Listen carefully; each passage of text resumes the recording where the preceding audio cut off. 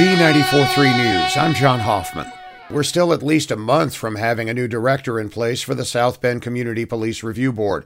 The Common Council took over the process after the first director, Joshua Reynolds, resigned under pressure after word he'd been disciplined numerous times as an Indianapolis police officer.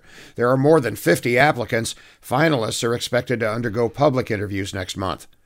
President Biden offered both carrot and stick to potential immigrants at the southern border Thursday, announcing a new application process to admit up to 30,000 Cubans, Haitians, Nicaraguans, and Venezuelans by air each month, but also ramping up efforts to immediately deport those who illegally cross the border.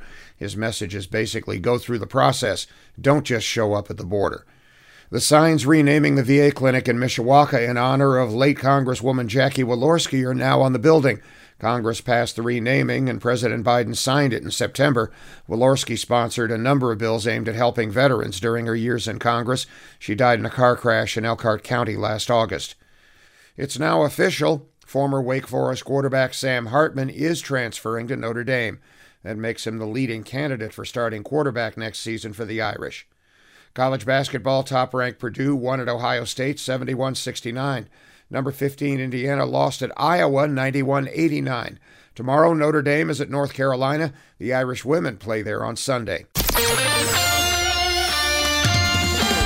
Z94.3 weather. Powered by Sherwood Tire, your one stop for auto repair at US 30 and Oak Road in Plymouth. Lingering snow showers for this morning. Otherwise, we dry out and eventually get rid of the clouds. Temperatures in the mid-30s. I'm WSBT 22's Lynette Grant.